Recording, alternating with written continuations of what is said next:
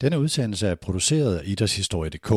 Alt indhold på Mediano om EM i fodbold har Arbejdernes Landsbank og Heineken 0,0 som vores gennemgående hovedpartnere.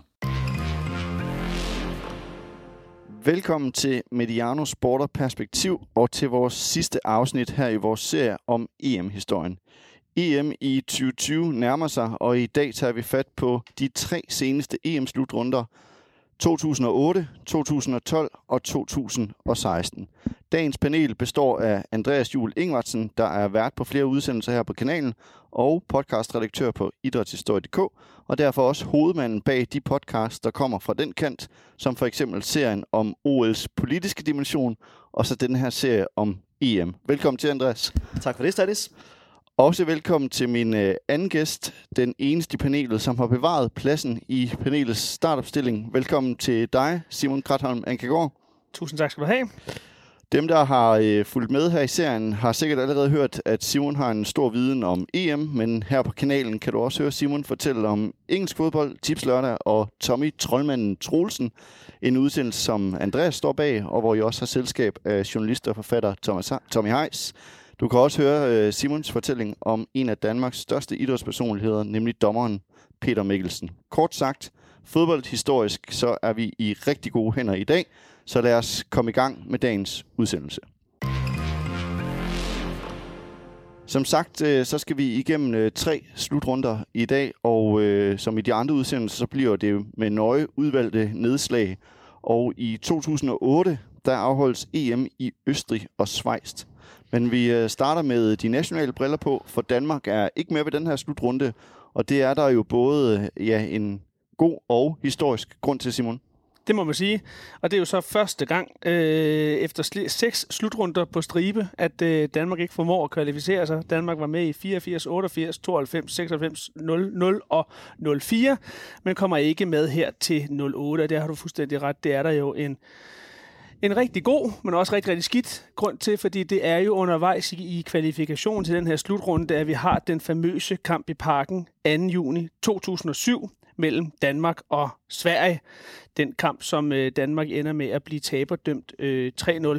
Danmark er endt i en rimelig heftig pulje, synes jeg godt, man kan sige, med udover Sverige, så Spanien, som vi kommer meget mere ind på senere hen, Nordirland, Letland, Island og Liechtenstein. Og man kan sige, Nordirland, selvom de var lavt seedet, så er det jo stadigvæk et hold, der er utroligt konkurrencedygtigt. Og Danmark har en virkelig... Ja, det er ikke en særlig. Det er en meget ujævn kvalifikationsturnering, de har. Og ret hurtigt bliver det klart, at vi kommer til at kæmpe, især formentlig med Sverige, omkring den her kvalifikationsgivende anden plads.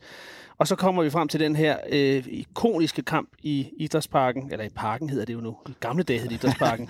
Så kan man høre, hvor gammel jeg er. Den her kamp i Parken den 2. juni 2007 mod Sverige. Og jeg husker jo kampen som værende 3 tribuner, fuldstændig rød og hvide, og en endetribune fuldstændig gul og blå. Som var det et derby i Parken? Det var det ikke. Det var en landskamp, og det er jo selvfølgelig de svenske tilskuere, der er nede bag bag det ene mål. Og der kan de kan konstatere, at de her svenske tilskuere bag det her mål, at svenskerne inden for den første halve time formår at bringe sig foran 0-3 i København. Elmander, som jeg jo som Brøndby-mand har stor kærlighed til, han laver blandt andet 2 af målene, så det ser ualmindeligt sportsligt skidt ud for Danmark på det her tidspunkt. Akker, igen, Brøndby-hjertet jubler.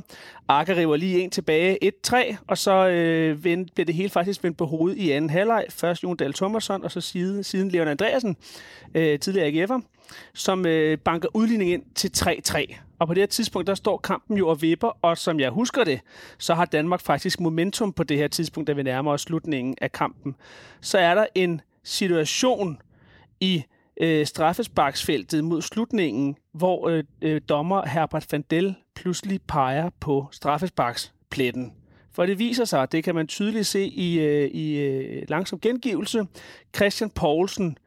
Og jeg ved ikke, hvad der skete op i hovedet på Christian Poulsen på det her tidspunkt, men han giver Markus Rosenberg fra Sverige et knytnæveslag i maven.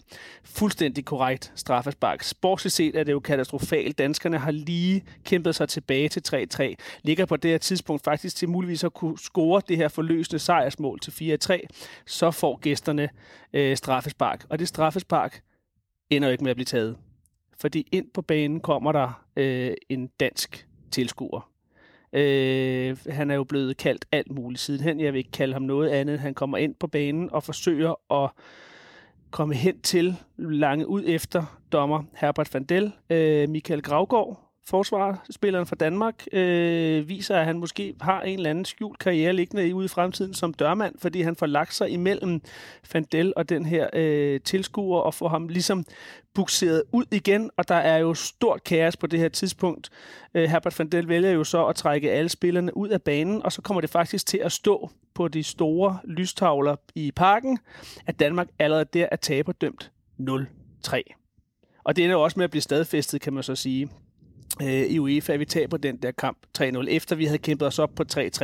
Det er jo altså, alle os, der så den, var jo sådan helt, det var jo fuldstændig absurd. Det er jo stadigvæk absurd at forholde sig til at forstå, hvad der skete. Jeg kan også huske de danske kommentatorer, jeg mener det er Flemming Toft, jeg er ikke helt sikker, men jeg mener det er Flemming Toft, der sådan siger, at det er ikke godt det her, det er ikke godt det her. Det var det jo tydeligvis ikke. Altså en, der er lidt heldig i den her situation, altså det er næsten Christian Poulsen, ikke? Fordi holdt derop en skurkerolle, han er ved at iføre sig her, men han bliver jo på en eller anden måde reddet af fodboldtosten. Præcis. På en eller anden måde, og det undrer mig, at han ikke kan holde hovedet mere koldt. Han er lige 4 år tidligere, det snakkede vi om sidste gang, blevet spyttet i hovedet af Totti, hvor han nærmest ikke reagerer på det overhovedet, og så her i parken der. Ja. Og det har jo også undret mig, hvad der skete for Christian Poulsen lige der. Det var også en kamp, der var meget intens. Altså hvis vi bortser det sidste med baneløbet og dommer alt det der, så er det jo sportsligt set en fuldstændig vild kamp. Altså, og en rigtig Danmark-Sverige-kamp, som man jo kunne ønske sig, hvis vi kigger bort fra overfaldet på dommeren, så kunne man ønske sig, at alle Danmark-Sverige-kampe havde den nerve og den intensitet. Den var voldsom. Danskerne bliver pådømt en bøde i starten 100.000 schweizerfranc, sidenhen sat ned til 50.000 schweizerfranc. Og så er der jo krav om, at der ikke skal spille kampe. De næste er det 2-3 kampe, ikke skal spilles i parken. Så derfor skal det sidste opgør, vi har mod Spanien, det skal simpelthen spilles i Aarhus i løbet af oktober 2007. Ja, der ved jeg jo, at der sker noget, som har meget, meget stor betydning for EM-historien og fortællingen. Ja, det gør det nemlig, og jeg vil tillade mig her faktisk at starte med at læse op af Luna Christoffis indlæg i den der bog af Dino Knudsen og Morten Rasmussen, Europamestrene. Fordi der beskriver hun, hvad der sker i løbet af den her kamp oppe i Aarhus, og hun refererer til La Roja, og nu prøver jeg at sige det så spansk, som jeg overhovedet kan, La Roja, altså de røde, og det er jo så det spanske landshold, hun taler om her. La Roja fandt den endelige opskrift på tiki-taka i Danmark.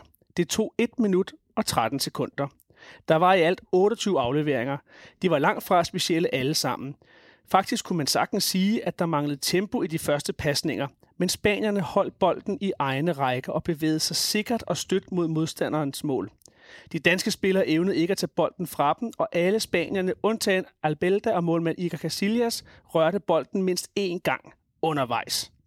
Den næst sidste var Raúl Tamudo, som leverede sit livs assist i form af en mesterlig aflevering på tværs til Sergio Ramos, der kronede seancen ved elegant at loppe bolden over Thomas Sørensen i det danske mål. 2-0 til Spanien stod der så på måltavlen i Energipark i Aarhus denne oktoberaften i 2007. Det, som Luna jo i scene sætter her, det er jo fødslen af tiki-taka.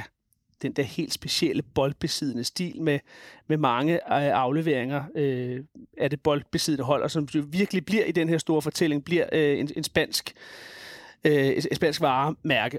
Og hun datofester fødslen til den her oktoberaften i Aarhus. Og det er jo også her, vi begynder at se konjunkturerne af et utroligt spændende spansk landshold under landstræner Aragonés.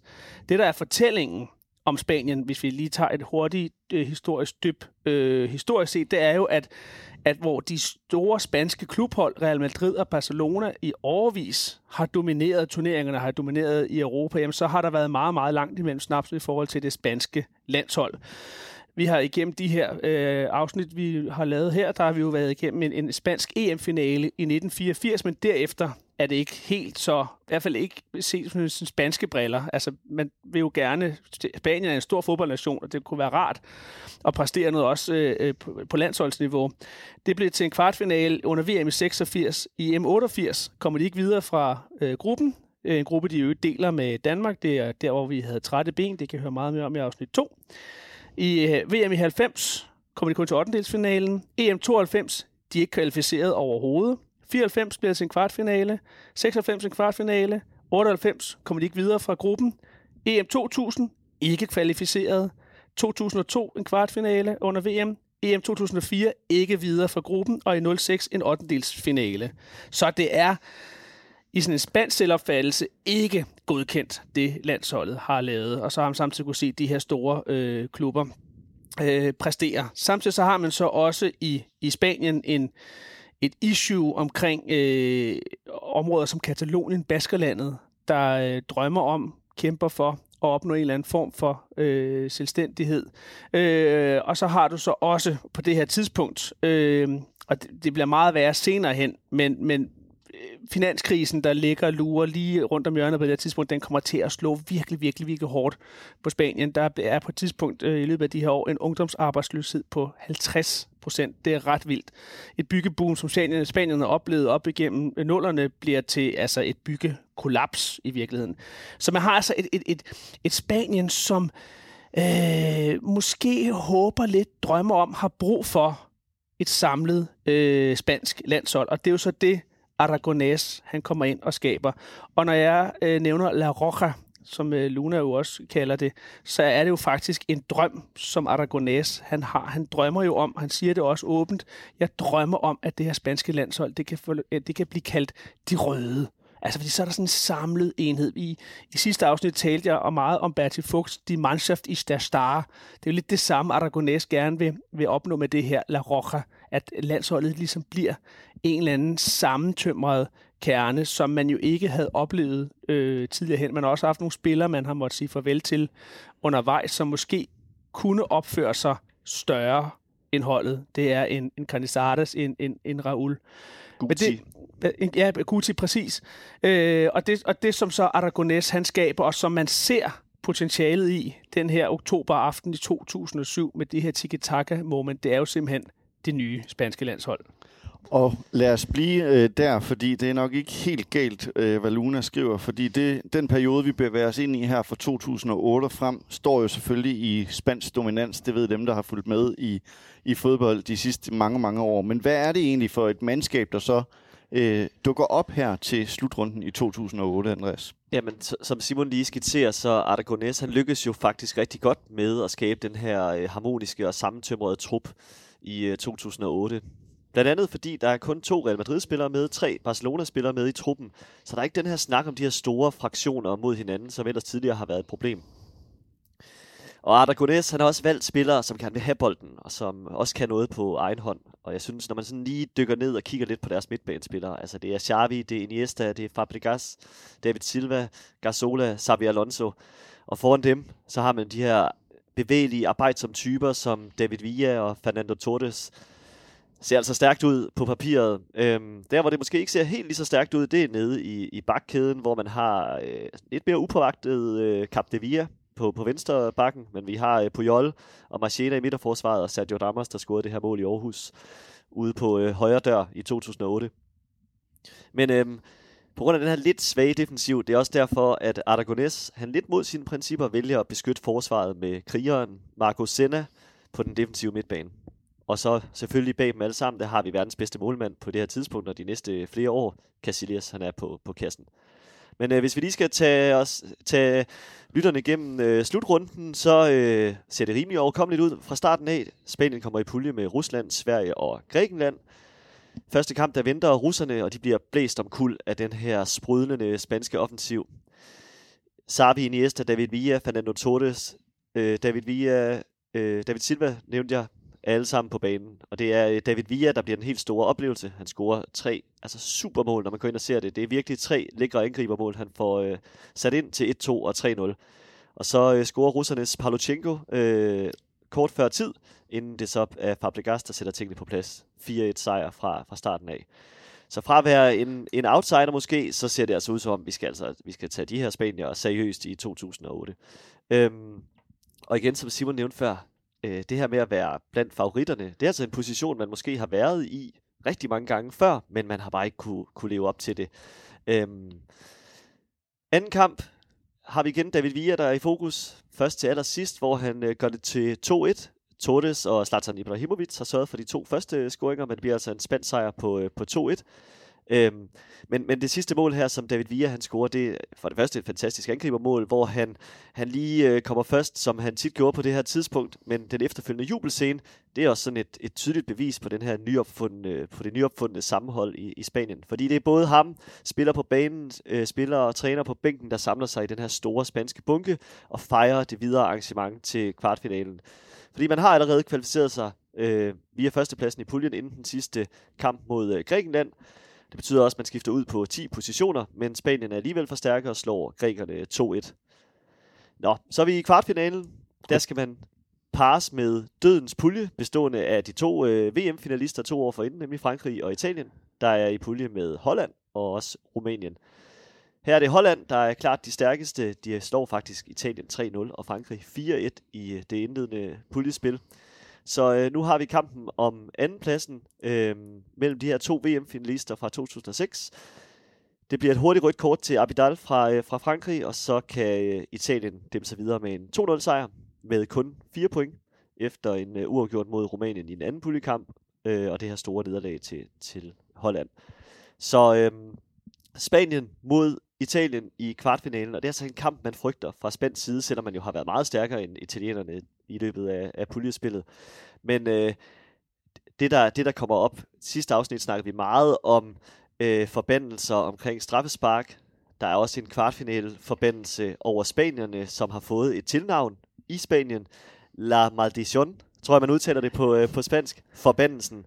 Men det er altså også mødet mellem 2 stilarter. Det er, som du siger, Simon, det er jo Titicacaen, der er kommet ind mod den defensive Catenaccio-tilgang fra Italien. Så vi har, for den neutrale fodboldfan, der tror jeg, sympatien her ligger hos spanierne, fordi det er dem, der spiller den sprudlende fodbold. Det er italienerne, der pakker kampene sammen effektivt med Catenaccio-tilgangen. Der er genvalg til startopstillingen fra de 2 første puljekamp. Det vil sige alle de her lækre boldspillere. Men det ender, som de frygter i Spanien, nemlig med 0-0. Og det er straffesparks konkurrencetid. Det er endda mod Buffon, der i puljespillet havde pillet glansen af Muto fra Rumænien, fra 11 meter pletten. Og så er vi altså i straffesparks konkurrencen, men der har vi heldigvis for spanierne Casillas på kassen, som også viser klassen. Især på et af italiernes første spark, nemlig fra De Rossi, som sparker godt, men Casillas er der helt ude ved stolpen og redder den. Der er lidt overraskende skyttevalg til Daniel Chiesa, som brænder Spaniens 4. spark, men det er en kort italiensk fornøjelse, fordi Casillas er der igen på pladsen overfor Di Natale, og så kan Cesc Fabregas score på det 5. spark. Forbandelsen, den er brudt. På spansk siger man La Maldición está rota, og jeg har snakket med min spanske kammerat Steffen. Den skulle være god nok. I semifinalen, der venter den store overraskelse fra Rusland, og efter de her læsterlige klø, som jeg snakkede om, til netop Spanien, så har Rusland virkelig spillet sig op i slutrunden. Man har haft Asjavin tilbage, han havde karantæne i den første kamp, men han er tilbage, og så har vi Pavlyuchenko og ellers et stærkt russisk hold, som banker Grækenland, Sverige, og så slår de altså Holland, som jeg nævnte før, som havde været helt suveræne i puljespillet. Dem slår de i kvartfinalen. Men Spanien på det her tidspunkt, de er stærke, og de bliver en for stor mundfuld for russerne. De vinder en stensikker semifinalsejr på 3-0. Og jeg tror, det mindeværdige for den kamp, det er spaniernes første mål. Fordi der trækker det nogle minder tilbage til en kold novemberdag på Aarhus Stadion. Der er nemlig masser af lækre og hurtige kombinationer op gennem banen. På midten får Xavi bolden serveret af Senna. Det var det, de gjorde. Senna, han skulle bare hurtigst muligt sende den videre til Xavi. Xavi havde, ligesom i Barcelona, et godt øje ud til sin venstre side, for der huserede Iniesta. Han modtager bolden, inden han trækker ind og afleverer hårdt mod Xavi igen. Nogen vil måske argumentere for, at det er en afslutning mod mål, men for den her historisk skyld, lad os sige, det er en flot 1-2-kombination mellem Xavi og Iniesta, for det er Xavi, der til sidst sender bolden gennem benene på Akinfeev i målet. Og så stoler Spanien på hele kampen derfra. Jeg har også meget af det mål stående som sådan en tiki-taka-oplevelse, men også den der akse mellem især Iniesta og Xavi. Og så er det jo også bare, lidt kredit til Rusland, synes jeg også, at det bliver en 3-0 sejr, men alle 3 mål bliver scoret efter pausen, og jeg har genset højdepunkter fra den her kamp. Altså Rusland er okay godt med, indtil Spanien ligesom trykker på speederen og sætter tiki-takaen i gang for alvor, så er det jo bare, altså for os, der elsker fodbold, altså det som især Xavi og Iniesta kunne sammen, det er jo bare smukt, og det her mål, det er sådan en rigtig Xavi og Iniesta-mål. Ja, lige præcis. Og så i finalen, så venter Tyskland. De har i semifinalen slået Tyrkiet efter en overtidsscoring fra Philipp Lahm til 3-2 i en super medrivende kamp. Tyskland, de har haft en super stabil turnering. De har kun lige haft et enkelt udfald i puljespillet mod Kroatien, men altså, det er spillere som Schweinsteiger, Klose, Ballack, Podolski, Philipp Lahm, og det ligner altså et opgør mellem de 2 stærkeste nationer ved den her slutrunde. Jeg fik ikke nævnt i semifinalen. Desværre for Spanien så udgår David Villa, da han på et frisparks forsøg får en fiberskade i forlåret, så derfor skal Aragonés enten vælge en anden angriber at sætte ind, men han vælger faktisk at sætte Fabregas ind, og så kun spille med Fernando Torres alene på toppen. Aragonés og Torres, de har det her særlige bånd imellem sig, og det er faktisk Aragonés, der i sin tid kom med kælenavnet El Niño til Torres fra deres fælles fortid i Atletico Madrid. Så det står nærmest skrevet i sol, måne og stjerne, at det er El Niño Torres, der skal spille en afgørende rolle. Og det gør han da også. Kort ind i kampen, der starter han dog lige med, og han får passeret Lehmann, men rammer stolpen. Men i det 33. 20. minut, der bliver han sendt i dybden af Xavi. Og så når man ser det ser lidt underligt ud, fordi det ligner, at Philipp Lahm og Lehmann, de har styr på situationen. Men Torres, han får lige klemt sig ind og får lige vippet den lækkert over Lehmann. Igen en reference tilbage til Ramos på Aarhus Stadion. Det er lidt det samme vip, vi ser i finalen. Og resten af kampen, det bliver en lidt ensidig affære. Jeg vil sige, at Ramos og Iniesta er faktisk tættere på at gøre det til 2-0, end tyskerne er på at udligne her. Og noget af et svendestykke for Aragonés og hans nye tilgang, og et svendestykke for den der holdånd, som vi skal sidde indledningsvis, og selvfølgelig også et svendestykke for den måde at spille fodbold på. Altså Aragonés havde jo den der holdning der, som ligger til grund for tiki-takaen, den der kontrollerer bolden, kontrollerer spillet. Så er der selvfølgelig kritikere af tiki-taka, der siger, at altså, det kan jo også have en defensiv funktion, det der med at kontrollere bolden og holde bolden, men der er altså øjeblikke af stor magi, tiki-taka-magi i den her slutrunde og i det her spanske landshold. Ja, lige præcis. Og det er jo den første titel i 44 år for spansk landsholdsfodbold. Og jeg tror også for fodbolden, det er en sejr på det her tidspunkt. Vi sluttede udsendelsen af sidste gang med at snakke 2004 og Grækenlands kedelige sejr. Det har vi jo med at beskrive i Danmark, hvordan de kedeligt vandt i 2004. Intet nævnt omkring sejren i 92. Men den kedelige sejr i 2004 og i en lidt semisløj slutrunde. Nu er fodbolden tilbage. Tiki-takaen har vundet, og så er der selvfølgelig en æra, der er startet for Spanien. Ja, fordi det sjove ved den her periode, eller det interessante er jo, det er jo ikke kun Spaniens fodboldlandshold, som buller frem på det her tidspunkt. Der er jo faktisk en hel del at være stolt over som spanier og sportsinteresseret her i 0'erne og 10'erne. Ja, det må man virkelig sige. Uden at det skal blive en sportsudsendelse det her, så vil jeg alligevel lige tage igennem, hvor vilde år det faktisk er for Spanien i den her periode. Hvis man lige starter i basketball, som er stort både internationalt, men også især i Spanien. De bliver verdensmester i 2006, de vinder OL-sølv i både 8 og 12, europamester i 9 og 11. Og så har de Paul Gasol, som er måske den bedste udlandske spiller i NBA på det her tidspunkt, hvor han spillede i Lakers og hævde flere mesterskaber ind i 9 og 10, og kom også på All-Star-holdet i den her periode. I Formel 1 har man ikke haft de store traditioner, men nu har man lige pludselig den første spanske verdensmester i 5 og 6 med Fernando Alonso, og han er også med i verdenseliten i de næste år her. I tennis, Nadal melder sig virkelig ind på scenen, vinder 8 Grand Slams i perioden 8-12, og når yderligere 4 finalepladser. Og han er faktisk den første efter Agassi, der opnår en career Golden Slam på det her tidspunkt. Som i øjeblikket er ved at vinde endnu en French Open her i 2021. Ja, det er vanvittigt. Og så hvis vi kigger på cykling, så ender det faktisk også med 4 eller 5, alt efter hvordan vi lige gør det op i forhold til doping og så videre. Men 4 eller 5 Tour de France sejre i streg på det her tidspunkt. Oscar Pereiro vinder i 2006, efter at Floyd Landis bliver knaldet for doping. Og så har vi Contador, vi har Sastre for CSC på det tidspunkt, og så Contador igen, der vinder de næste 3 sejre, inden Contador laver 5 i streg for Spanien. Den sejr bliver så taget frem igen på grund af noget med klenbuterol og en bøf og så videre. Håndbold, det er stort i Danmark især. Det er også stort i Spanien. De vinder VM-titler i 5 og i 13. Det kan vi rigtig godt huske her i Danmark. Der taber vi jo med 16 mål i finalen til spanierne. Og så det sidste, jeg lige vil komme ind på som en overgang til fodbolden, det er jo klubfodbolden. Du nævnte det før, Simon. Men det er jo Guardiolas Barcelona-hold i 8-12, som, uden at være Barcelona-sympatisør, så det er måske det bedste klubhold, vi nogensinde har set. De vinder Champions League i 9 og 11. Af andre spanske hold, så vinder Atletico Madrid Euroleague i 10 og 12. Og der er ikke nogen tvivl om på det her tidspunkt, det vil jeg sige, der er tvivl om i dag, at hvis man skal rykke op, hvis man spiller i en stor international klub på det her tidspunkt, og man skal rykke op, så skal man til Real Madrid eller Barcelona. Det er der slet ikke nogen tvivl om. Den tvivl kan man have i dag. Og hvis vi bare lige skal tage igennem Ballon d'Or-kåringen i 2010, 7 ud af 8 spillere i toppen er fra spanske hold, og 6 på verdensholdet er spaniere. Casillas, Puyol, Xabi Alonso, Xavi, Iniesta og David Villa.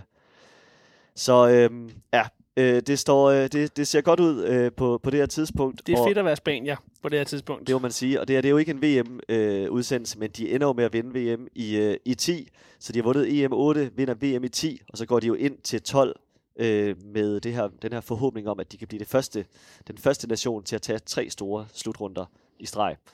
Men Andreas, hvis vi lige skal blive lidt ved klubfodbolden, selvom det handler om landsholdsfodbold og EM, men det har jo en kobling, fordi hvad er det, der sker i den her mellemliggende periode mellem slutrunderne i 2008 og 2012, som jo potentielt kunne have fået konsekvenser for det her spanske landsholds gode gennembrud? Jamen, som Simon nævnte før, der er det her gode sammenhold i Spanien i 8. Det fortsætter faktisk også i 2010 under Del Bosque. Der er ny træner op til VM i 2010. Men efter 2010, der bliver der sat gang i hele den her Barcelona-Real Madrid-rivalisering. Og hvis man skal placere ansvaret hos en person, så tror jeg, man er enige om, at det er José Mourinho, der kommer ind og bliver ansat i Real Madrid i sommeren 2010, altså efter VM-triumfen. Han kommer jo selv lige fra en tredobbelt triumf fra Inter-sæsonen forinden. Men altså, Mourinho, han har en plan. Og den plan, det handler om at puste ild i rivaliseringen mellem Real Madrid og Barcelona igen. Og det betyder også, at El Clasico, det bliver noget helt andet i den her periode. Der er en tænding, som vi ikke lige har oplevet årene forinden, og det kulminerer så især i foråret 2011. Jeg tror, mange kan godt huske den her periode, fordi der skal Barcelona og Real Madrid, de skal møde hinanden 4 gange på under 3 uger. De skal både spille mod hinanden i La Liga, de skal spille Copa del Rey-finalen mod hinanden, og så er der et dobbelt opgør i Champions League-semifinalen. Barcelona, de trækker det længste strå i både Ligaen og Champions League, ifølge Mourinho med stor hjælp fra dommeren, hvorimod Real Madrid, de kan løfte Copa del Rey-trofæet, og der er Pep Guardiola selvfølgelig også på, det er på grund af den der kedelige, defensive, destruktive fodbold. Der, hvor det hele kulminerer, det er i den efterfølgende Supercup-finale, hvor midtvejs i kampen, der Marcelo, som vi ellers anser, tror jeg, de fleste af os som en dygtig og sympatisk fodboldspiller, men klappen den går ned. Han slagter Fabregas lige foran bænken på de 2 hold, og det får alle op af stolen. Kæmpe tumult, spillere, trænere blander sig. Den eneste, der faktisk ikke lige blander sig i første omgang, det er Mourinho. Det han gør, det er sådan stille og roligt at gå hen mod den assisterende træner, Tito Vilanova fra Barcelona, og så stikker han lige en finger ind i øjet på ham. Altså, en pinlig episode for Mourinho, men det er faktisk også pinligt. Altså, det er pinligt at se på for både Real Madrid og Barcelona, det her. Og jeg tror, som spansk landstræner, der kigger man altså noget nervøst ind i hele den her rivalisering. Fordi nu nævnte jeg lidt tidligere i udsendelsen, at der er 5 spillere sammenlagt med for de her 2 klubber i 2008. Men i 2012, der er 9 ud af 11 startende er fra enten Real Madrid eller Barcelona. Så den her rivalisering, den skal vi lige have gjort noget ved. Spillerne tager den faktisk selv op, fordi efter den her Supercup-finale, så bliver det for meget for Casillas, målmand og anfører i Real Madrid. Han tager kontakt telefonisk til Xavi og Puyol, og de bliver ligesom enige om, den her rivalisering klubberne imellem, den må altså ikke ødelægge landsholdet. Den må ikke ødelægge muligheden for at genvinde EM, blive det første hold til at vinde 3 store slutrunder i streg. Og jeg tror, Del Bosque, han er meget, meget taknemmelig for, at Casillas, han tager det her initiativ. En, der ikke er taknemmelig for det, det er Mourinho. Han er dybt skuffet. Sin anfører tager kontakt til Barcelona, de store rivaler. Det kan man da ikke tillade sig. Han mener, han opfører sig ekstremt illoyalt over for klubben. Og Casillas Mourinho, den historie, den bliver aldrig rigtig god derfra. Og vi vender tilbage til Spanien lige om lidt, men nu går vi til slutrunden i 2012, men vi starter uden for kridtstregerne. Der sker nemlig lidt forskellige ting, og en af de ting, der sker, det er, at den sang, som Danmark har med til slutrunden i 2012, det er Vi vandt i dag fra de to helt store popstjerner i Danmark, Nick og Jay. Men der sker også en anden ting uden for banen. Vi er i Polen og Ukraine, og Andreas, måske kan du sige lidt om optakten. Hvad er det, der er fokus på her uden for banen op til slutrunden? Ja, vi diskuterede det lige inden udsendelsen gik i gang, fordi EM i Polen og Ukraine, det er måske faktisk det første eksempel på, at en af de sådan helt store sportsbegivenheder, EM, VM i fodbold eller OL, altså en af de her mega events, bliver placeret i Østeuropa efter murens fald. Og så endda til Ukraine, en tidligere sovjetrepublik. Siden da er det så ikke så ualmindeligt. Man kan sige, VM var selvfølgelig i Rusland i 2008. De havde også OL i badebyen Sochi i vinter-OL i 2014. Og Stanis, det er noget, du kan fortælle meget mere om. Altså, der er ikke den sportsbegivenhed, der ikke bliver placeret i det tidligere eller nuværende sovjetiske rige. Nej, du mener selvfølgelig VM i 2018. Men, måske jeg kom til at sige forkert. Ja, VM i 2018 selvfølgelig, som vi alle sammen husker. Men altså både Polen og Ukraine, altså i hvert fald på papiret har det været demokratiske stater siden murens fald, men altså især Ukraines problematiske historie op gennem 90'erne og 0'erne, det er et emne, som flere af de deltagende lande ligesom tager op. En af problemerne, det omhandler den daværende premierminister Julia Tymosjenko, som i 2010 må afgive magten til den korrupte og pro-russiske Viktor Yanukovych. Og efter den her valgsejr, så nærmer Ukraine sig, de tilnærmer sig Rusland. De begrænser pressefriheden, og det der også sker, det er, at man fængsler flere af sine politiske modstandere, herunder Tymosjenko. Og det sidste, det er altså noget, der skaber en masse debat rundt omkring i de vestlige europæiske lande. Blandt andet så beslutter Angela Merkel sig for, at hun vil boykotte slutrunden fra politisk hold. Og den der politiske boykotsnak, den er selvfølgelig også til stede på Christiansborg, ligesom den jo er rigtig meget nu i forhold til VM i Katar. Dengang der er det Uffe Elbæk, der er kulturminister i 2012, og han er selvfølgelig også fodboldens minister. Og flere partier og folketingsmedlemmer, de synes ligesom, at han skal stå på mål for hele det her boykot af en slutrunde. Han tager en anden beslutning. Han vælger med argumentet om, at sport og politik skal holdes adskilt, så han laver sin lille egen protest ved, i stedet for at placere sig i logen, som det ellers er normalt, at ministerne gør, så sætter han sig ud blandt fansene og ser kampene fra puljespillet derfra. Jeg ved ikke, altså hvis man sådan ser på sådan en som Uffe Elbæk, så tror jeg da egentlig også, at han har befundet sig bedre i festen blandt fansene end op i logen, ikke? Ja, fortællingen er jo faktisk også, at fordi han netop valgte ikke at vil sidde i VIP-logen, så gav DBU ikke lov til at flyve ned med det fly, som kulturministeren normalvis ellers flyver til slutrunden ved. Så han må tage sit eget fly og købe sin egen billet. Det er jo ikke hans eget fly, men han må tage et andet fly til slutrunden. Ja. Men altså Danmark, de har kvalificeret sig, og de skal spille alle deres 3 gruppekampe i Ukraine. Men de vælger faktisk ligesom Spanien blandt andet, men også flere andre lande, at man er bosiddende i Polen under hele slutrunden. Ja, og i forhold til Danmark sådan helt sportsligt, så havde vi jo det her famøse EM-kvalifikation til 08, hvor det jo ikke gik, blandt andet på grund af den her kamp inde i parken. Der kan man sige, at det her danske hold, det strammer sig lidt mere an i den her. De vinder jo faktisk deres kvalifiktionspulje over Portugal på anden pladsen, og så Norge, Island og Cypern på de efterfølgende pladser. Så selvom det er et hold bestående af Stefan Andersen på mål, Christian Poulsen, Simon Kjær, Daniel Agger, Lars Jakobsen, William Kvist, Christian Eriksen, Grundele, det er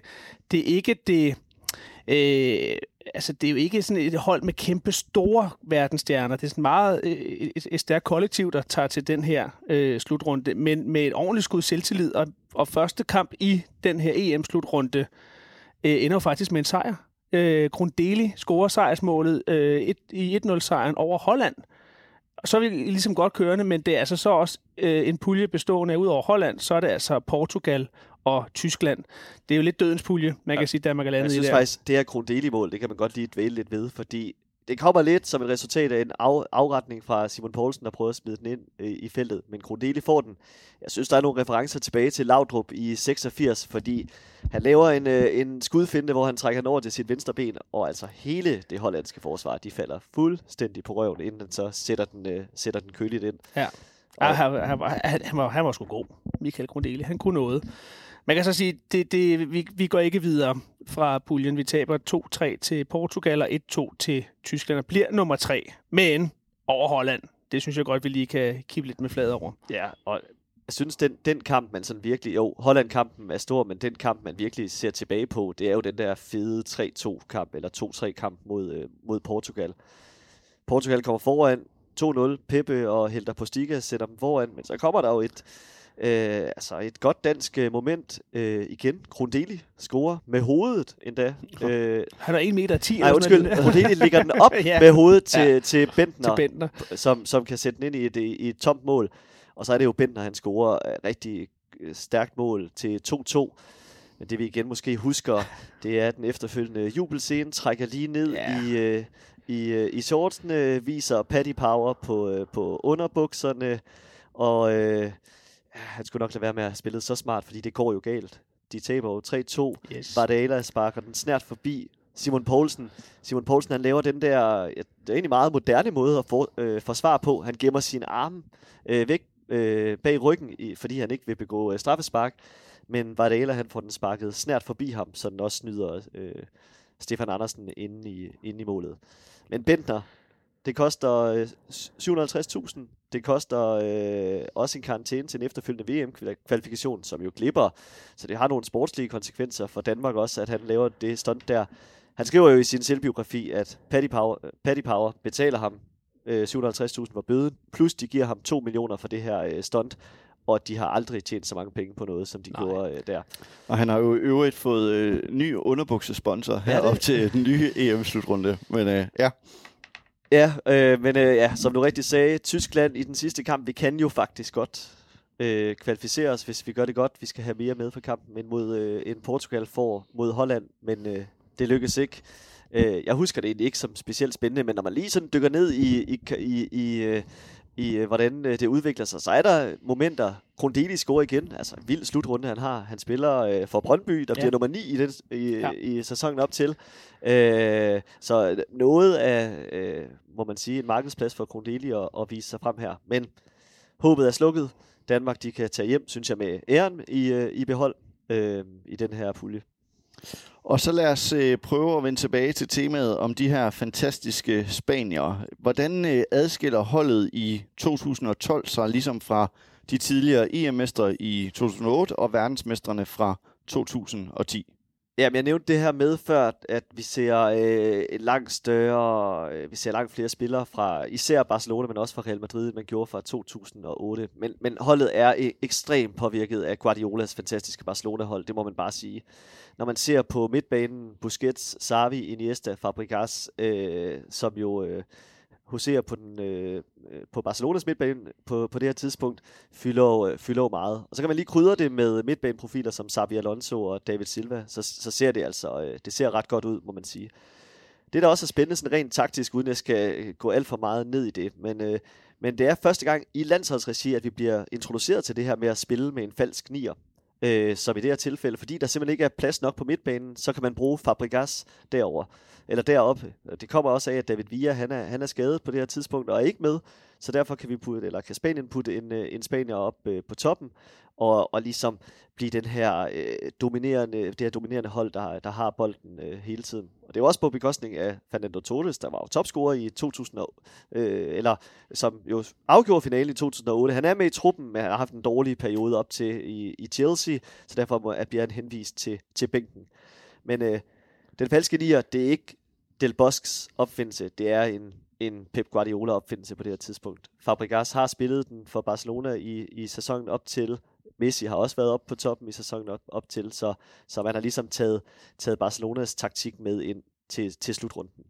Men Spanien, de kommer sådan lidt halvskuffende fra start, spiller mod italienerne. Det er den falske nier, Cesc Fabregas, der scorer for Spanien, og det er Di Natale, der scorer for italienerne. Det skulle blive gensyn til de to hold senere hen i turneringen. Ja, det betyder, at man skal vinde over upagtet Irland i den næste kamp. Måske fordi modstanderen er dårlig, og man ved, at det er en lang turnering, så vælger man at sætte Torres ind fra starten af, og han kvitterer, scorer 2 mål i 4-0-sejren, og nu venter der så en gruppefinale mod Kroatien. Jeg bliver nødt til lige at komme med et fanperspektiv på den der Spanien-Irland-kamp. Spanien vinder 4-0, der er ingen tvivl om, at de er klart det bedste hold. Men på tribunen, og der vil jeg gerne bede folk om at gå ind, og så kan de google, eller gå på YouTube og søge efter Ireland fans singing Fields of Athenry.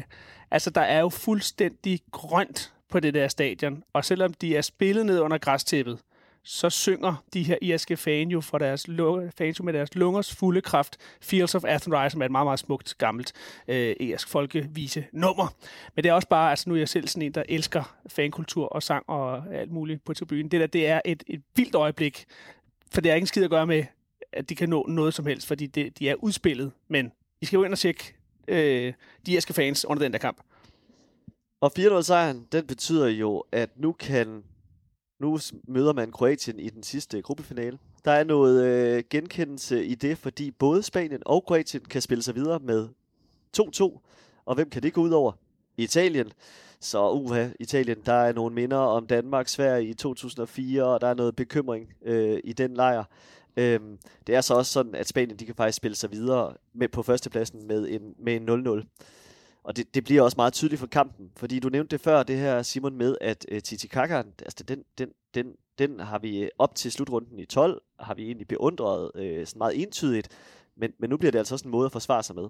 Altså men det bliver sådan noget et endeløst trilleri på tværs af banen, skriver den spanske presse, og på den måde holder man faktisk kroaterne helt i skak. De skal med Modric, Rakitic, Mandzukic i 12, så skal de satse til sidst. Det giver plads til spanierne og nogle lækre kombinationer, og det lykkes Jesus Navas at score til 1-0. Så derfor er det altså ikke et 2-2-resultat. Italienerne har ikke noget at komme med den her gang. De bliver ikke snydt den her gang.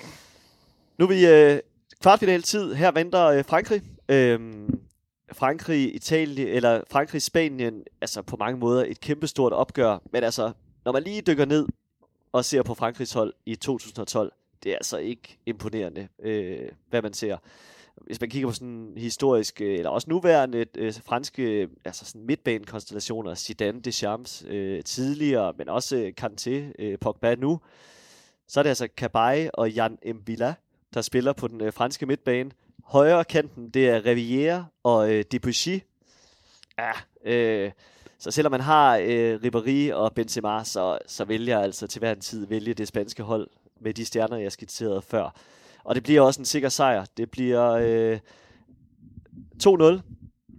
Det bliver sådan en kamp, som vi ikke husker for Xavi Iniesta, men for den her måske lidt glemte spiller i alt det her. Fordi det er Xabi Alonso, der scorer begge mål i sin kamp nummer 100 for Spanien. Jo, en kæmpe stjerne på det her tidspunkt, men alligevel er lidt i skyggen af de to andre. Det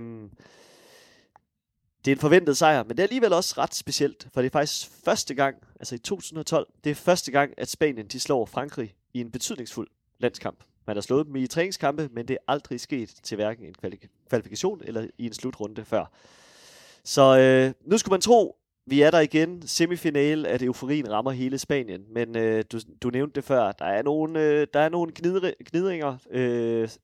Mourinho kan tage noget af skylden for det, han kan nok ikke tage den hele, men Katalonien og Barcelona, de i hvert fald fra politisk hold, bakker ikke op omkring den her slutrunde. Også selvom der er 6 spillere fra startopstillingen med til at spille Spanien videre, så beslutter man faktisk fra lokalpolitisk side, at der ikke skal stilles storskærm op til den her kamp. Man skal ikke vise fra katalonsk politisk side, at man bakker op. Men befolkningen, de er der i semifinalen mod Portugal og Cristiano Ronaldo. Og jeg har noget fra det kapitel, vi har snakket om før, fra Lunas kapitel. Det er faktisk hele 74% af fjernsynsseerne den aften, der ser med, da Spanien spiller mod Portugal. Så man kan prøve at gøre nogle ting fra politisk hold, men befolkningen, de vil altså se det her fodboldhold.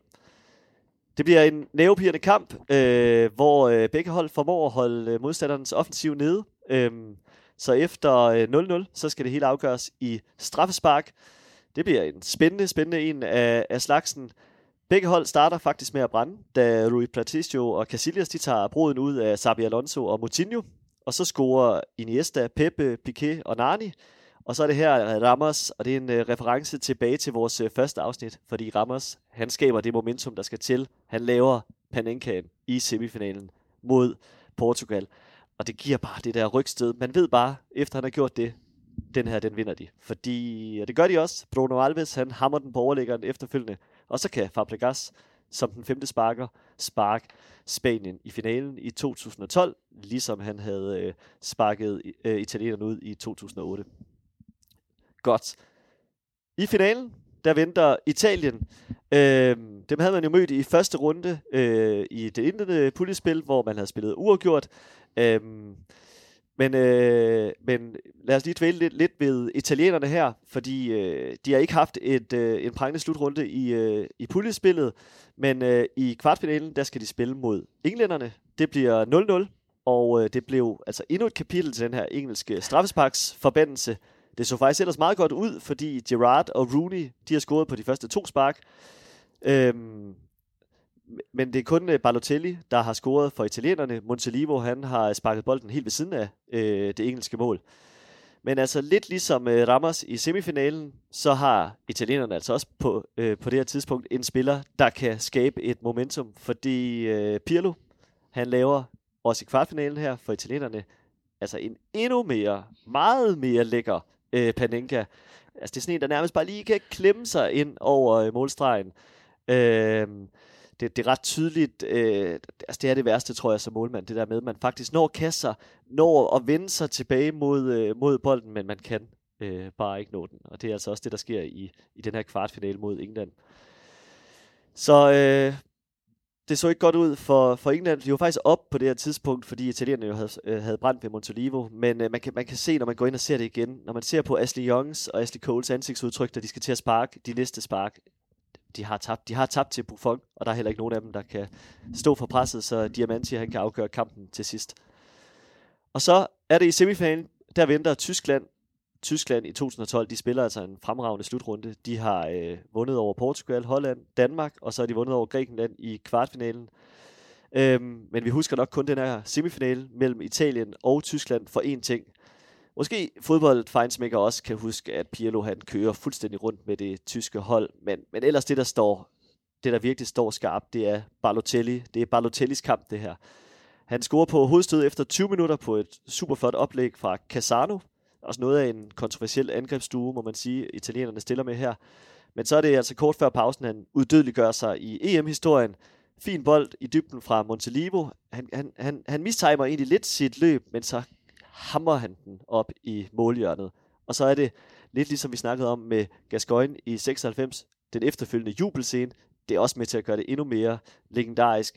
Han smider trøjen og står som den her statue og spænder hver en muskelfiber i kroppen, mens hele det italienske hold hopper op ad ryggen op på, men han står stærkt der, Balotelli. Noget af det, jeg husker, det er, altså, det er et af de første eksempler, hvor internettet går sådan efterfølgende fuldstændig amok med at photoshoppe hele det her Balotelli-skulptur, statue, ind i alle mulige sammenhænge. Det kan man altså få meget sjov ud af, hvis man kigger på, eller googler Balotelli og Photoshop på det her tidspunkt. Tyskland, de formår aldrig rigtigt at svare igen. De får scoret et trøstemål på straffe i overtiden. Jeg mener, det er Özil, der scorer til 2-1. Men det er finaletid. Det er Spanien mod Italien. Ja, jeg synes ikke, vi behøver at dvæle for meget ved den kamp, fordi ja, det bliver næsten pinligt for italienerne. Spanien, de lamme tæver Italien 4-0. David Silva, Jordi Alba, Fernando Torres og Juan Mata. Alle lækre, fantastiske gennemspillede mål. Og det er bare sådan meget symbolsk for de her 4 år, vi lige har været igennem. Imponerende præstation. Altså det er det selvfølgelig set over de der 3 slutrunder, du har nu måske siddet 0, 8, 10 og 12. En imponerende præstation af Spanien, men finalen er jo også en fuldstændig vild præstation. Og der er jo ingen tvivl om, hvor det her EM-trofæ det skal ende henne. Altså, der er jo også et ikonisk øjeblik mod slutningen, altså, hvor det virker som om Casillas, den spanske målmand, signalerer til dommeren, fløjt nu bare af. Altså, der er jo ingen grund til at ydmyge de her italienere mere end højst nødvendigt. Vi er færdige, vi har spillet, fløjt nu af. Altså, og det er jo bare I forhold til det spanske landshold fra 08 til 12, er det jo kronen på værket. Altså jeg tillader mig at læse noget op igen fra Lunas kapitel i bogen her, Europamestrene, hvor netop prøver sådan at trække, eller i hvert fald sætte et par streger under de her 3 slutrunder, og hele fænomenet La Roja. Hun skriver, La Roja skabte alt andet end lede. Det skabte glæde og ikke mindst stolthed hos folk. Det skabte en helt ny form for nationalfølelse i en tid, hvor landet gik igennem det mest barske, mest barske og destruktive krise nogensinde. Træer vokser aldrig ind i himlen, og La Roja var der heller ikke en national mirakelkur, der skabte et helt Spanien. Men mange spanier husker helt sikkert årene 2008-2012 for noget, der mindede om det.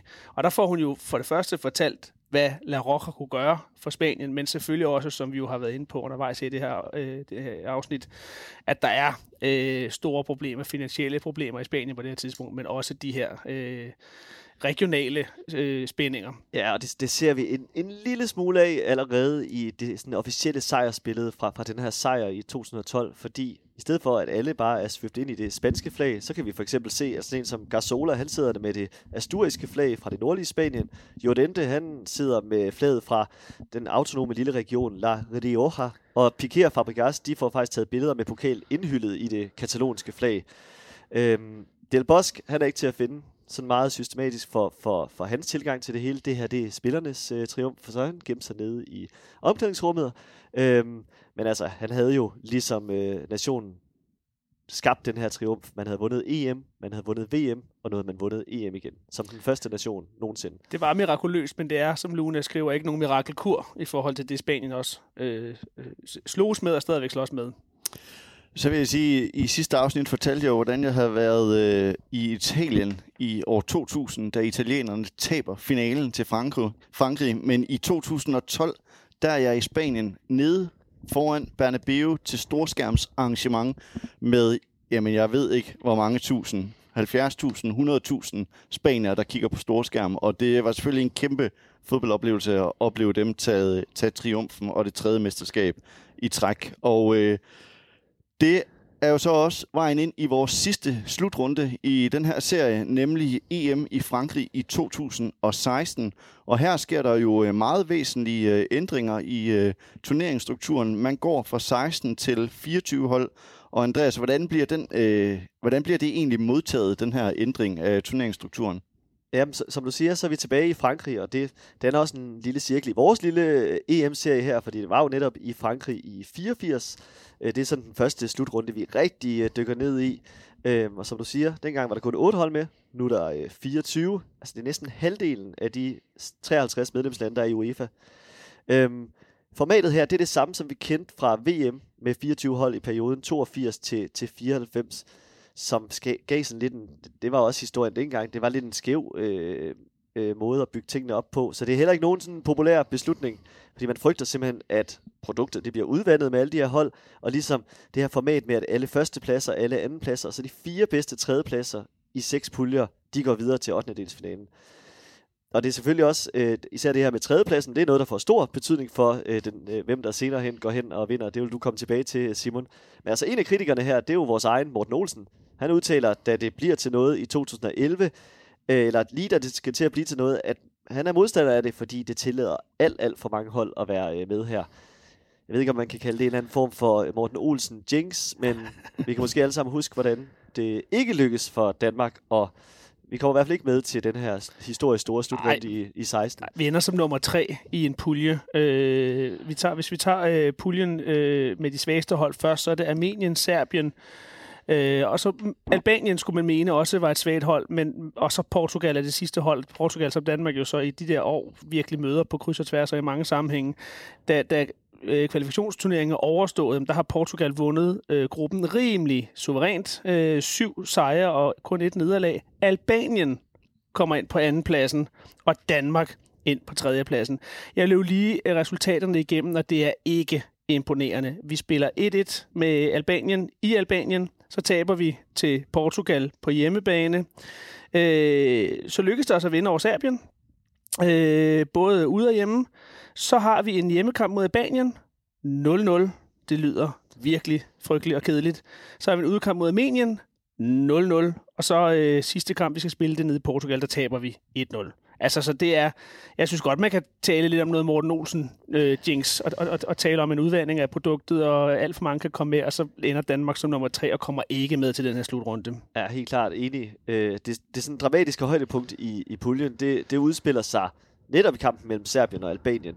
Det er den her historie med, at en drone lige pludselig flyver ind på stadion med det store albanske flag, og så er der en masse tumult med spillere og tilskuere på banen, og kampen den bliver jo afbrudt, og så første beslutning er jo, at begge hold bliver taberdømt, ingen point. Men UEFA's appelinstans, de går ind og fastholder afgørelsen, men så er det, at CAS, den internationale sportsdomstol, går ind faktisk og tildeler Albanien en 3-0 sejr. Ja, det skal ikke være en undskyldning. Det er pinligt, vi ikke kommer med, men man kan alligevel godt være lidt ærgerlig, når man går ind og ser på stillingen, fordi Albanien bliver jo 2 i puljen, 2 point flere end Danmark. Så havde det ikke været for det her lille optrin, så kunne vi måske have været heldige at være med. Ja, men vi er ikke med. Nej, det er for ringen. Men altså udover Albanien, så er det jo også debut til Slovakiet, Nordirland, Island og Wales, så det er altså en struktur, der åbner op for, at vi lige pludselig kan få nogle helt nye og spændende og måske sportsligt set ikke lige så interessante nationer med, men de klarer sig jo faktisk ret godt, når man ser, når man dykker ned i slutrunden i 16, fordi de 4 sidstnævnte, altså Slovakiet, Nordirland, Island og Wales, de går faktisk videre fra puljen til 8-delsfinalen. Det bliver endstationen for Nordirland, selvom Will Griggs var on fire på det her tidspunkt. Men altså, de får i 8-delsfinale en røvfuld af de forsvarende verdensmester på det her tidspunkt fra Tyskland på 3-0. Og så er det det, som det her format jo kan, altså det er, at det åbner op for de helt store sensationer. Selvfølgelig var det en kæmpe sensation. Grækenland vandt i 4, og Danmark vandt i 92. Men jeg tror alligevel, den største sådan enkeltstående, altså når man kigger på en enkelt kamp, den største sensation i EM's historie, det må være, da Island i 8-delsfinalen slår England ud. Og det er sådan helt vildt. Altså det skaber den der vildeste eufori på den der lille vulkanø, og når jeg går ind og læser om det, man anslår, at der var mellem 30 og 35.000 islændinge i Frankrig under slutrunden. Der er jo ikke flere tilbage i Island. Nej, altså det er jo sådan noget 10-15% af befolkningen. Altså det vil svare til, at Tyskland de lige sendte 8-10 millioner afsted. Så det er jo helt vildt, at den her lille nation klarer sig så godt. Og det er også her, vi bliver introduceret til det her såkaldte, det er svært at vise i en podcast, men den her symbiose mellem spillere og tilskuere, der klapper taktfast hurtigere og hurtigere. Og det er jo også Islands præstation, flotte præstation under den her slutrunde. Det giver jo også anledning til den der anekdote om, hvor nemt det egentlig er at finde frem til de 11 spillere, der skal spille, fordi når man så først fjerner alle kvinderne derop, og så alle dem, der er for gamle og for unge, og så alle dem, der er ude at fiske, og dem, der måske mangler et ben eller er handicap på anden måde, så ender man jo faktisk lige med nøjagtigt med de 11 mænd, der kan spille den her kamp. Og der var heller ikke mere i dem efter kampen mod England, fordi eventyret slutter i kvartfinalen, og det gør det ret brat. Man er bagud 4-0 ved pausen til Frankrig. Som måske begynder at tænke længere frem i turneringen, fordi kampen ender 5-2, så de redder lige lidt af æren til sidst, men altså de bliver kørt fuldstændig over. Jeg nævnte, at Wales var jo et af de hold, der også var kommet langt, og i en anden kvartfinale, der skaber de også en kæmpe stor sensation. Jeg ved ikke, om den er ikke helt på niveau med Island over England, men den er tæt på, fordi Belgien, som er hamrende stærke i 2016, og som vi forventer bare kører hen over Wales i kvartfinalen, og kommer foran på et lækkert langt skud fra Nangolang. De bliver altså efterfølgende kørt over. Det utroligt sker. Ashley Williams scorer på hovedet efter et hjørnespark lige før pausen, og så i anden halvleg, så laver den her upåagtede angriber Robson Kanu, altså som op til sæsonen har scoret 3 mål for Reading i Championship i hele sæsonen. Men han laver vel turneringens detalje på det her tidspunkt, hvor han sådan lige med et lækkert træk bag støttebenen snyder hele det belgiske forsvar og scorer efterfølgende på Courtois. Og så presser Belgien på, men det er indskiftet Sam Wokes fra Burnley, altså også en Championship-spiller, som med et fantastisk hovedstød sender Wales videre til semifinalen. Så for at gøre en lang historie kort, nu er det semifinaltid i 2016. Vi har Tyskland og Frankrig i den ene semifinal, og så har vi Portugal og Wales i den anden semifinal. Og det er et cue til dig, Simon. Hvad er det, der er så specielt ved Portugal i den her turnering? Jamen, det specielle ved Portugal, og det specielle ved Portugal i semifinalen mod Wales, det er, at Portugal vinder 2-0, og det er faktisk Portugals første sejr i den her slutrunde. De når helt frem til semifinalen, før de får den første sejr. Du gav mig også lidt, du plantede et lille frø tidligere i forhold til det der med... Jeg skal lige spørge, hvordan kan man nå til en semifinale uden at vinde? Men det kan man, og nu kommer forklaringen. Ja, det er jo, du plantede frøet, Andreas, i forhold til, nu er der så mange hold med, så nu er det ikke kun nødvendigvis de 2 første i hver pulje, der går videre. Nu er det også nogle af de bedste træer, der kan gå videre i den her turnering. Og Portugal er endt i gruppe med Ungarn, Island og Østrig. Og Portugal spiller 3 gange uafgjort i den her indledende pulje, men formår at kvalificere sig som 3. bedste træer. De 4 bedste træer går videre. De spiller 1-1 Island mod Island. Nani scorer for Portugal. Bjarnason fra Island. Jeg har fået alle de der gode navne. Det er fedt. Det er så godt. Så har vi et opgør i anden runde mod Østrig. 0-0. Og så har vi noget af en målfest galore i den sidste puljekamp mod Ungarn. 3-3 ender den her kamp. Og der scorer Ronaldo, som jeg lige vender tilbage til her lige om lidt, der scorer Ronaldo 2 mål. Kvartfinalen står mod Polen. 1-1. Det er altså 4. uafgjorte kamp, vi er ude i på det her tidspunkt. Lewandowski bringer polakkerne foran, og Sanchez udligner så efter en lille halv til 33 minutters tid for Portugal. Og så skal vi ud i en straffesparkskonkurrence, hvor portugiserne så er lige det myskarpere end de polske spillere. Der fra Polen scorer Lewandowski, Milik og Glik, og så brænder, og nu får jeg lov til at sige det igen, Błaszczykowski brænder så det 4. straffespark. Og det var det, de havde at skyde med, fordi samtlige straffesparkskytter fra Portugal scorer. Det er Ronaldo, det er Sanchez, det er Moutinho, det er Nani og det er Quaresma. Så det er altså 4 uafgjorte kampe, og så en sejr i straffesparkskonkurrence, der bringer Portugal i den semifinale mod Wales, som de så vinder 2-0 på et mål af Ronaldo efter 50 minutter, og Nani efter 53 minutter. Ronaldo scorer i alt 3 mål i den her, frem til den her semifinale, til og med den her semifinale i slutrunden her. Det vil sige, at han kommer op på 9 EM-slutrundemål i alt.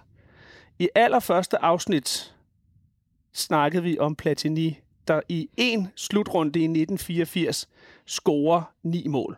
Og nu er Ronaldo i den her semifinale med det her ene mål op på 9 mål i alt. Fordelt så, ret skal være ret, fordelt over 4 slutrunder. Men Portugal står altså nu i den her EM-finale. Ronaldo har med det her mål tangeret den her 9-måls topscorer topscorer-rolle, som Platini har. Og i finalen skal de jo så møde vinderne af opgøret mellem Tyskland og Frankrig, som du fik iscenesat der, Andreas, og det ender med at blive franskmændene. De skal op imod. Tyskerne taber 2-0. Griezmann scorer begge franske mål. Så må jeg lige tilføje en ting, og det er i forhold til, fordi vi glemte faktisk lige 8-delsfinalen. De spiller 3 kampe uafgjort i indledende. De spiller den uafgjort mod Polen, nævnte du, i kvartfinalen. Men der er jo en 8-delsfinale i det nye format, hvor de jo også spiller uafgjort mod Kroatien, men scorer i ekstra spilletid efter 117 minutter, hvor det er Quaresma, der scorer. Så det er 5 uafgjorte. Ja, det er imponerende. Og så en sejr i den vigtigste kamp i semifinalen, og så kommer de så til den her finale. Og på det her tidspunkt, altså er det jo blevet bygget op. Det her, det er jo lige så meget fortælling om Ronaldo, det her. Det er altså Ronaldo, der nu er med. Han var med også ved slutrunden i 2004, men der er det jo forholdsvis tidligt i hans meget, meget lange, flotte karriere. Så jeg nævnte ham heller ikke, da jeg skulle gennemgå det stærke portugisiske hold der i 2004, som ender med at tabe finalen til Grækenland. Fordi der er en af de unge på vej spiller, men sidenhen, der ser en Ronaldo jo sig ikke tilbage. Altså han skifter i 2003 fra Sporting til United, hvor han er i en 6 sæsoners tid. Så har han jo 9 forrygende sæsoner i Real Madrid, altså, og i den her periode fra 2009 til 2018, hvor han jo, altså, han er jo et fænomen. og ham og Messi har den der tvikkamp i La Liga, Barcelona, Real Madrid, Ronaldo, Messi. Og så senere han skifter han til Juventus, men det er jo så før det er så efter den her slutrunde. Så det er et fænomen, Ronaldo, og nu er han jo så op på de her 9 scoringer, så han kan, hvis han scorer i finalen, som står mod Frankrig, så kan han være den mest scorende EM-slutrunde spiller nogensinde. Så alt er jo tilrettelagt til fænomenet Ronaldo. Og kampen bliver spillet den 10. juli 2016 klokken 9 om aftenen, og cirka klokken 9:30 selv samme aften, så sker det jo.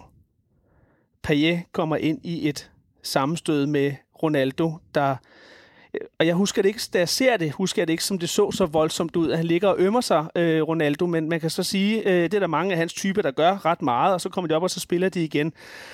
Og han kommer også op igen, men det er tydeligt, at der er noget fuldstændig galt med Ronaldo. Altså det her knæ, det har fået et vrid, og det har fået et, skulle det vise sig, afgørende vrid. Han prøver 2 gange at spille videre, altså lægger sig ned 2 gange, og til sidst må han lade sig skifte ud.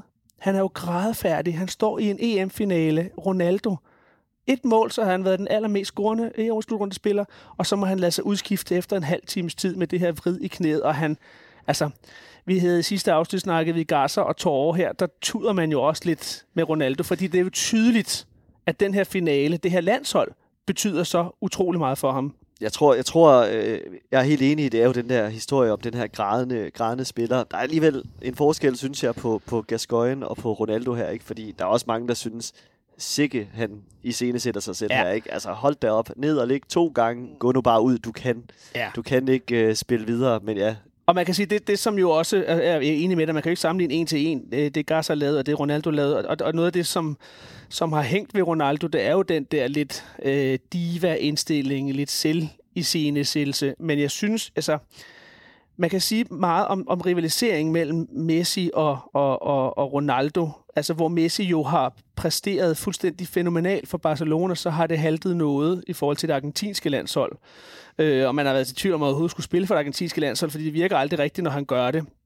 Der kan man i hvert fald på det her tidspunkt se, hvor stor en betydning Ronaldo har for det portugisiske landshold, og hvor meget det portugisiske landshold også betyder for Ronaldo. Så jeg erkender hurtigt i hvert fald den finale, at de der tårer, de skulle reelle nok, og man kan så sige, for at bevise, hvor meget det her det betyder, så skal man jo bare studere Ronaldo resten af den her kamp.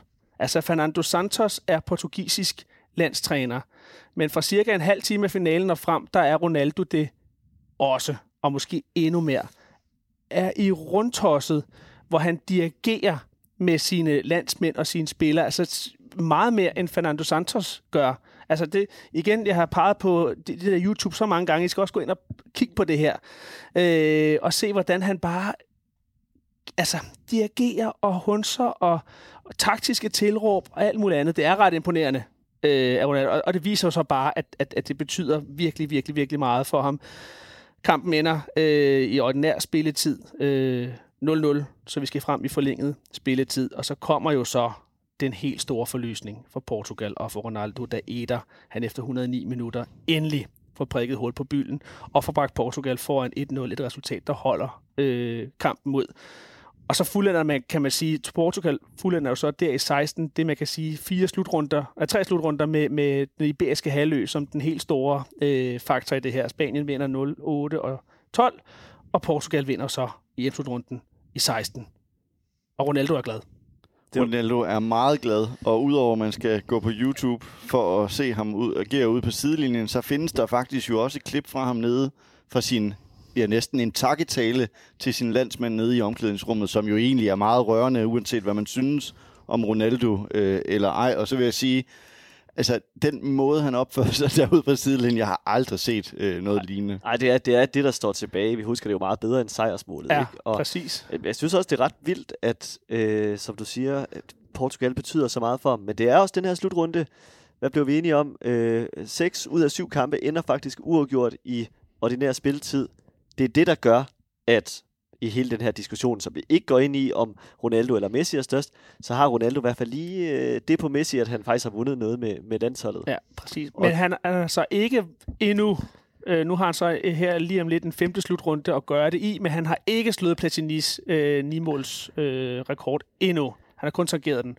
Men det bliver spændende at se her til sommer. Jeg tror nok, han skal nok gøre et nummer ud af, hvis det lykkes, ikke? Og lad det være punktummet for vores lille serie om EM. Tak til jer begge to, Simon og Andreas. Velbekomme. Og tak til jer, der lyttede med. Tak for de mange positive kommentarer, som både finder vej i kommentarfelter og i private beskeder. I skal vide, at vi sætter meget stor pris på dem alle sammen, og det giver os en stor glæde og motivation for forhåbentlig at vende tilbage i 2022 med en lignende serie om VM. Så hvis du har synes godt om vores arbejde og den her lille EM-serie, så tøv endelig ikke med at prikke til den lille chefredaktør Peter Brygmann om at hyre os til en VM-serie. Og hvis du som en sidste optakt til det forestående EM vil høre lidt om det politiske, så ligger der et afsnit her i kanalen, som kigger på, hvad der er måske det mest politiserede EM nogensinde. Og så vil vi alle tre gerne her til sidst ønske alle en glædelig sommer og god fornøjelse med EM, som en dag er på hjemmebane. Husk at nyde det, for det kommer nok ikke til at ske igen lige foreløbig. Så god fodboldsommer til alle jer derude. Denne udsendelse er produceret af idrætshistorie.dk. Alt indhold på Mediano om EM i fodbold har Arbejdernes Landsbank og Heineken 0,0 som vores gennemgående hovedpartnere.